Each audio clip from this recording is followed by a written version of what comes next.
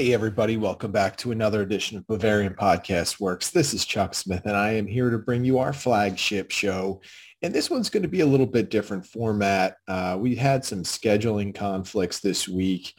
And to be honest, a lot of the normal podcast staffers are just all over the place, had a lot going on. So rather than push this out a few days late where we could get two or three of us on the show, we decided to go with a solo mission today. And hey, you got me. What a lucky draw you got there. So yeah, I mean, this is one of those instances where on the flagship, we really like to have two hosts so you can get multiple opinions on a variety of subjects, but didn't work out this week. So I will try and guide you through this. So it's okay. You don't have to just shut the podcast off now. You can stick with me. I promise. I'll try and make it worthwhile for you. Okay. Uh, I guess the big place to start with Bayern Munich these days is just to talk about what happened over the course of the last week. I'm not going to go deep into the DFB Pokal match against Gladbach because we all know what happened. It was an embarrassment and they got smoked, and I covered it on other shows. But what intrigued me the most about that was how Bayern Munich was going to respond against Union Berlin. And they've responded in a big way, 5-2 victory. And I thought it was, not only was it a fun game in terms of excitement, creativity, and Bayern looking like they were playing with a flair once again, but it showed that they could withstand a team that wanted to stand and punch with them. One of the things that I've personally wondered about Bayern Munich is a team so talented, a team that can attack so quickly and so swiftly, so accurately, and be so deadly. How would they handle it when another team came at them the same way? Now, we got a little bit of a glimpse of that last week when Gladbach came right out of the gate and they were throwing haymakers right at Bayern Munich. Struck early, struck often, and really just put Bayern in a hole which they could not dig out of. Against Union Berlin, Bayern Munich was once again the aggressor. Now, haters are going to say that, well, it was just Union Berlin, right? Okay. Admittedly, Union Berlin is not the strongest, deepest, or most talented team, but they are a solid team. This is no pushover. I mean, this is a pretty good squad, and they're a proud team, and they were playing in front of a raucous home crowd. It's a tough environment to play in, but Bayern Munich handled that well. They were persistent early on until they got that first goal, which came courtesy of a penalty, which Robert Lewandowski scored. And from that point forward, you could see that the confidence had returned to Bayern Munich, and that's what I wanted to see. I didn't really care too much about the end result of the game. I wanted to see Bayern come out and show a little bit of fortitude here. I wanted to see how they would handle it, and they did exactly what I hoped they would do. So from that standpoint, I saw everything I needed to out of that game. Were there some issues? Absolutely. The defense at times just went through some lapses. And I'll be honest, I've been very pro Josip Stanisic, but his last couple of times out have kind of been concerning. He has not looked sharp. And I'm really hoping for the kid's sake, and because I really want to see someone come from Bayern's youth ranks and make it up to the senior team. I hope this isn't a case where we already saw the best of him and now he's coming back down to earth. I don't think that's the case. I think maybe he's going through a bit of a slump right now, and this is something that we've seen with other players. But it's something to keep an eye on because I think a lot of people were looking at him not just as a quality depth piece, but as someone who could potentially play a role on this team in a couple of seasons. So while he's young and inexperienced and desperately needs this game time at the first team level to really help his game evolve, it's something we're going to have to look at because if Julian Nagelsmann cannot depend on him to give quality minutes when he's called upon, this really complicates matters on the back line even further because at different points we've had Benjamin Pavard struggling. And, obviously Pavard is at right back where Stanisic sees most of his time. Nicholas Sula has one foot out the door and might not even be coming back next season. So Sula, of course, also has played some right back. And while he's mostly known as a center back, and while he might be the team's best center back right now, his future just is uncertain.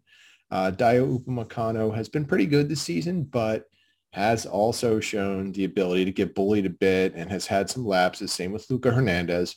Hernandez has been good. I would say Upamecano has been good. I'd say Sula has been good. Those are good players who have performed relatively well. They have all had some down moments. Same could be said for Alphonso Davies. Some days he just looks electric, and other days he just looks like he's struggling. And, I guess these are the ups and downs that come with any team. But Bayern Munich relies so heavily on players like Hernandez, Upamecano, Sula, and Pavard to cover for when Davies pushes so far upfield. If any of those players are off, if any are struggling with their decision-making on any given day, or they're just not feeling good out there, it's a problem. So it's, live by the sword, die by the sword with Davies. He is a, phenomenal athlete. He can get up and down the pitch so well, but he does leave that side strategically open a bit. And I know that that's part of the game plan. That's something we've seen.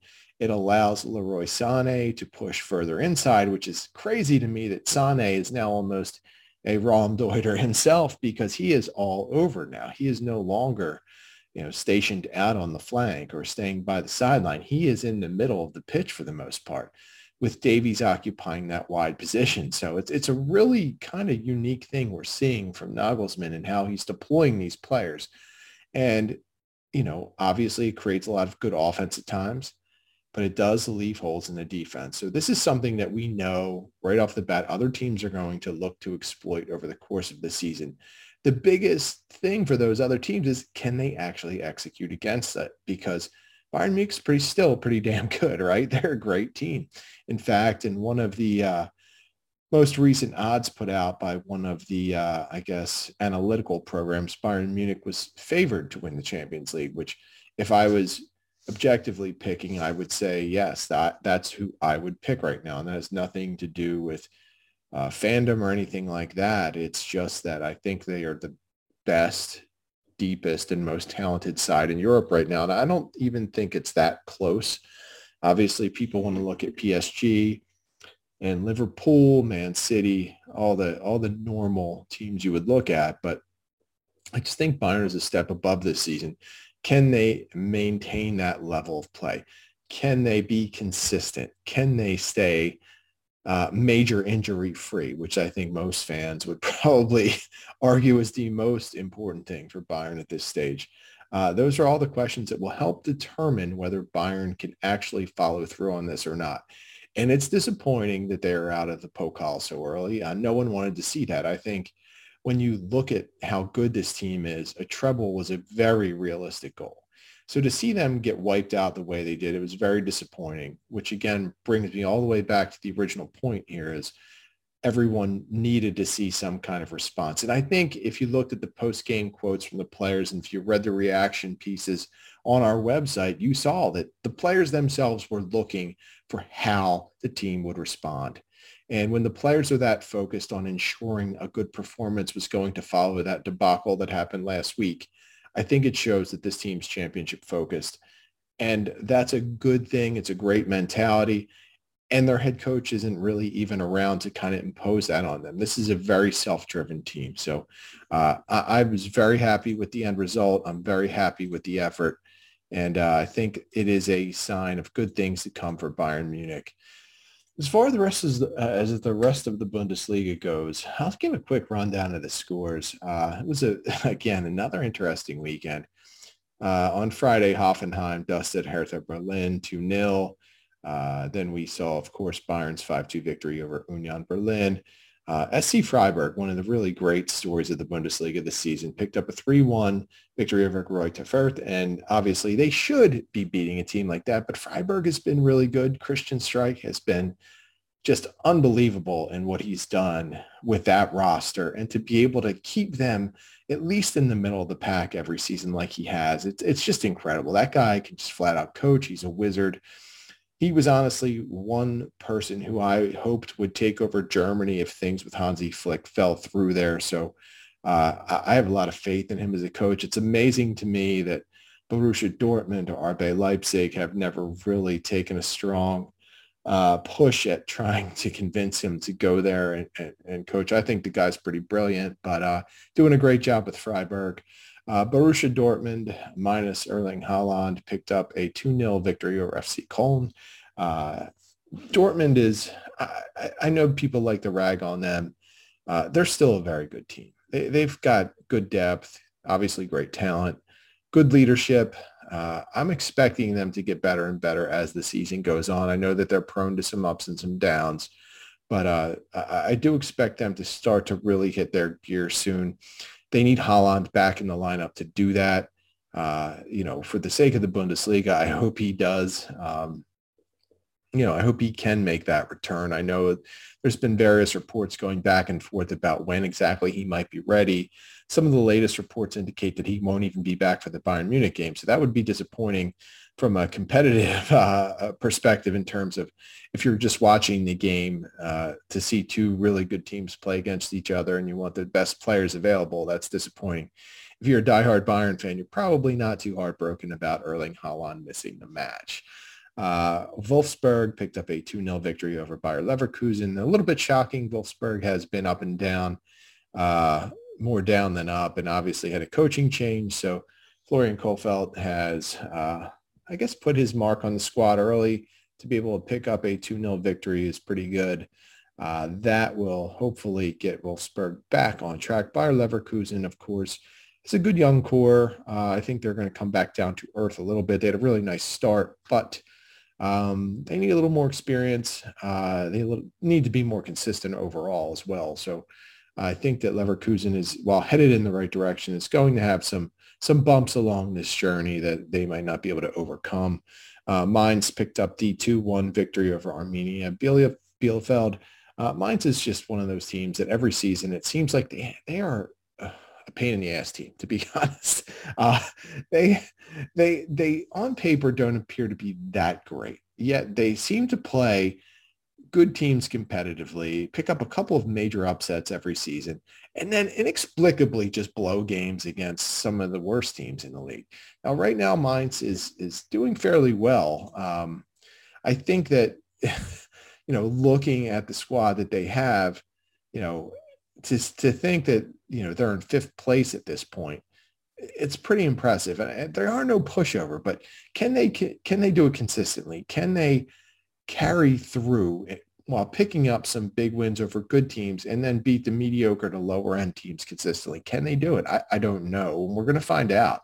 But, the table is interesting at this point. We'll quickly run that down as soon as we finish this wrap up. But it is just impressive to see what Mainz is doing. RB Leipzig and Jesse Marsch, man, it is not looking good for the American coach.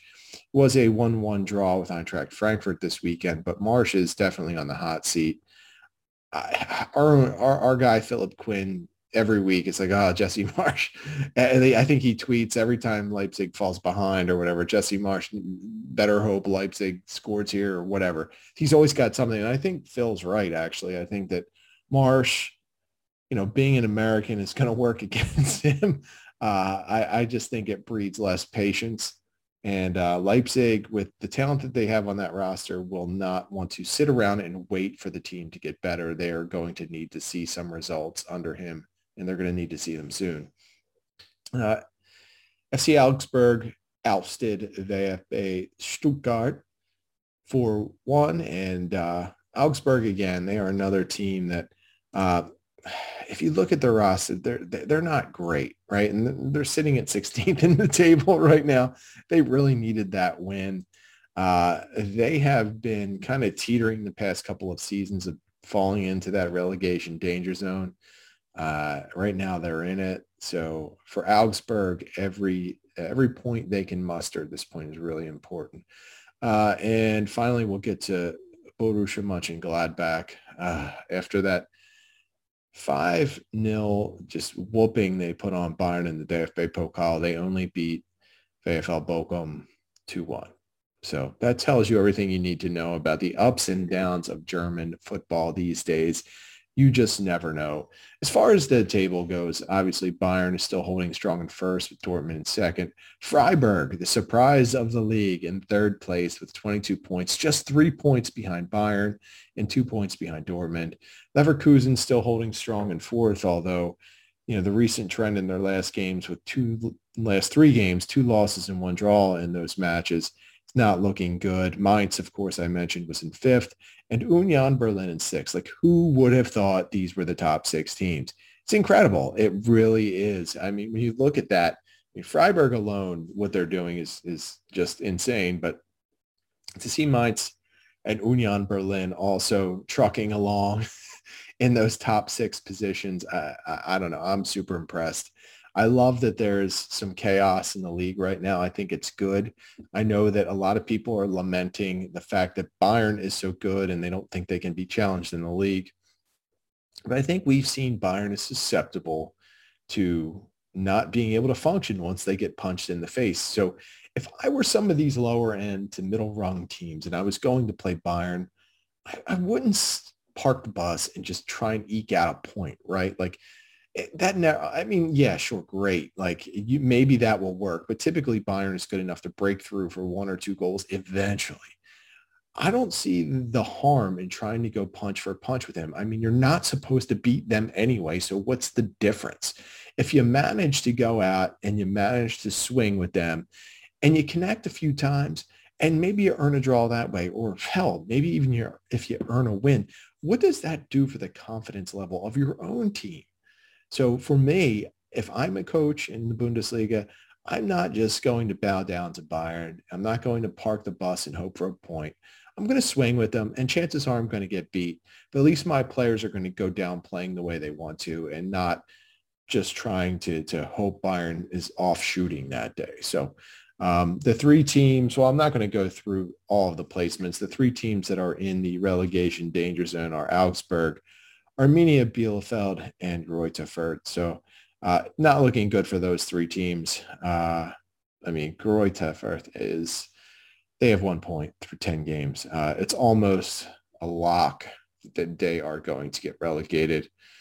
Arminia Bielefeld with 5 points, same deal. It's really hard to think that they're going to be able to pull things together. So it's really that 16th position that I think there could be some movement. Right now it's Augsburg, but it would not surprise me to see Bochum fall into that spot. So that wraps up the Bundesliga kind of roundup that we had for this week. And being Halloween and all, I was just toying around with some Bayern Munich players and what they would dress as for Halloween. And I'll be honest, the list I came up with, I couldn't even use most of them because they probably weren't appropriate. So it's just, I had to scrap that idea because everything I thought of either would probably insult someone or offend someone.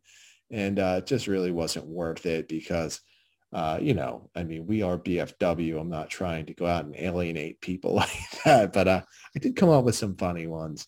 Unfortunately, I probably won't dive too deep into them. I did get my guy Miran on our Slack channel, Miran Kostic, telling me that, of course, Goretzka would be the Incredible Hulk for Halloween. I mean, who could argue with that? A couple of the ones that I came out with that are slightly less offensive than the others. Joshua Kimmich as a scientist, because we all know that he is going to do his own research about getting the vaccine. So better get his lab coat on. That's a pretty easy costume for Kimmich. I don't really, one way or the other, whatever that guy is going to do, my opinion on him doesn't really matter that much. He's obviously going his own way on that. So he's got to figure that situation out. But until then, he probably will be the subject of little barbs, like I just said, calling him a scientist for Halloween. Manuel Neuer's Hugh Hefner, again, easy costume, just needs kind of like a robe. We won't get too far into what that means, but picturing Neuer's Hefner is pretty good in my eyes. I had the whole Robert Lewandowski dessert before dinner family thing where he could be a cupcake. His one kid could be the letter B, the next one could be the number 4, and his wife could be like, the hamburger or a steak or whatever, the dessert before dinner theme. So, Tom Adams and I still love that. So, it's great. Nicholas Sula, there was a million things you could do for him. I love the guy.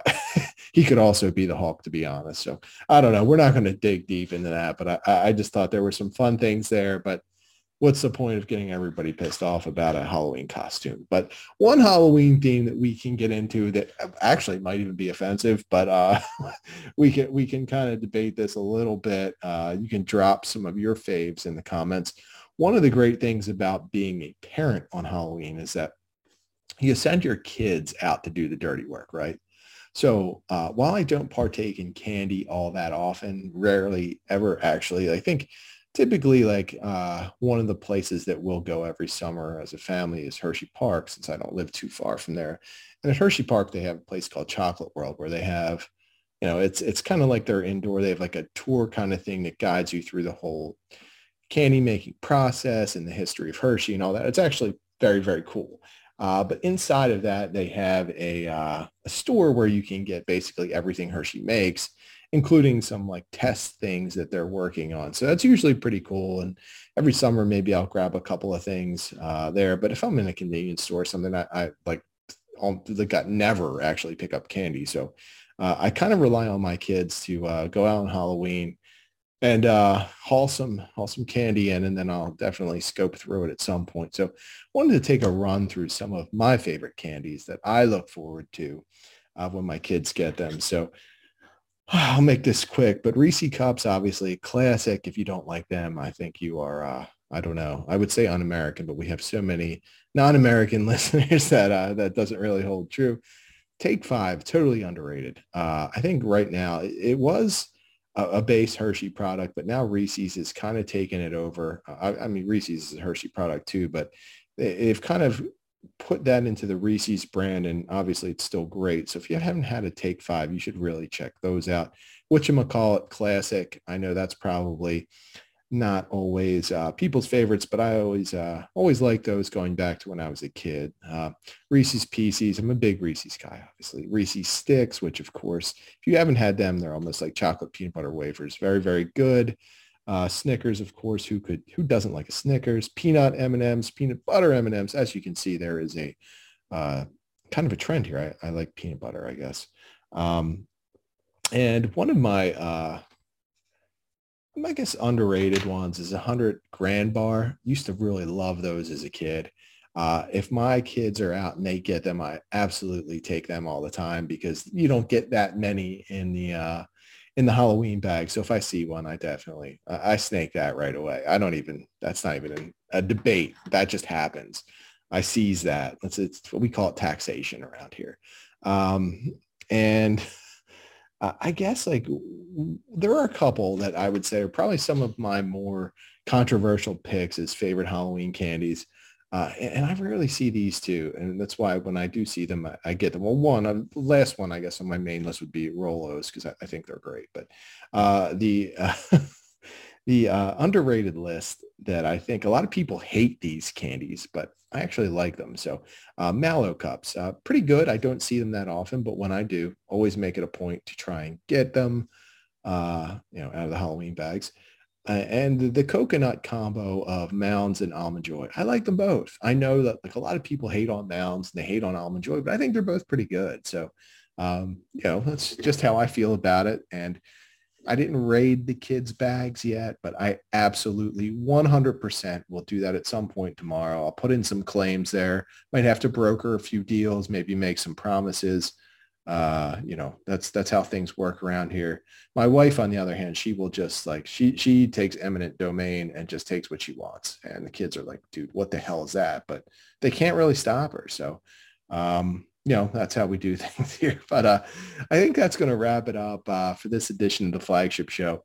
I really appreciate you guys listening. Like I said, we were hit with a bit of scheduling conflicts this week. It was really, really tough to get people together, and we had a lot of shows to do. I mean, we had the weekend warm-up podcast. We had a post-game show. We had a preview show for the Benfica match. So we had a lot going on, and we really spread our podcasters a bit thin. So appreciate you guys dealing with the deviation of the format for the Flagship Show. But I had a lot of fun doing this on Halloween night. It's obviously late on Halloween night when I am recording this, but it was a really good time. And I liked having a chance to talk about Bayern Munich and the league and how things are looking. As you know, from some of the other shows that I do, we talk about a lot of different things, more news items, but it was good just to focus on the state of the team and how they look and how things in the league look. So I enjoyed it.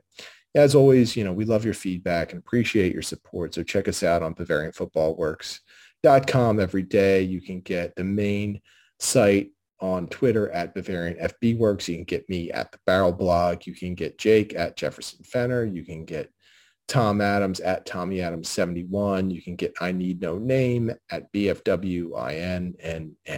So thanks again for listening. Happy Halloween to all of you people that had a chance to celebrate that. And we will see you next time.